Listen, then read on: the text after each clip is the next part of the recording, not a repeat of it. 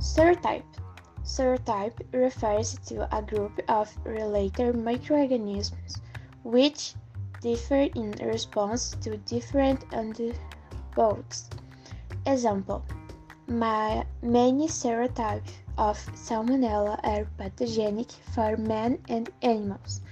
Related words: virals, microorganisms, antigens.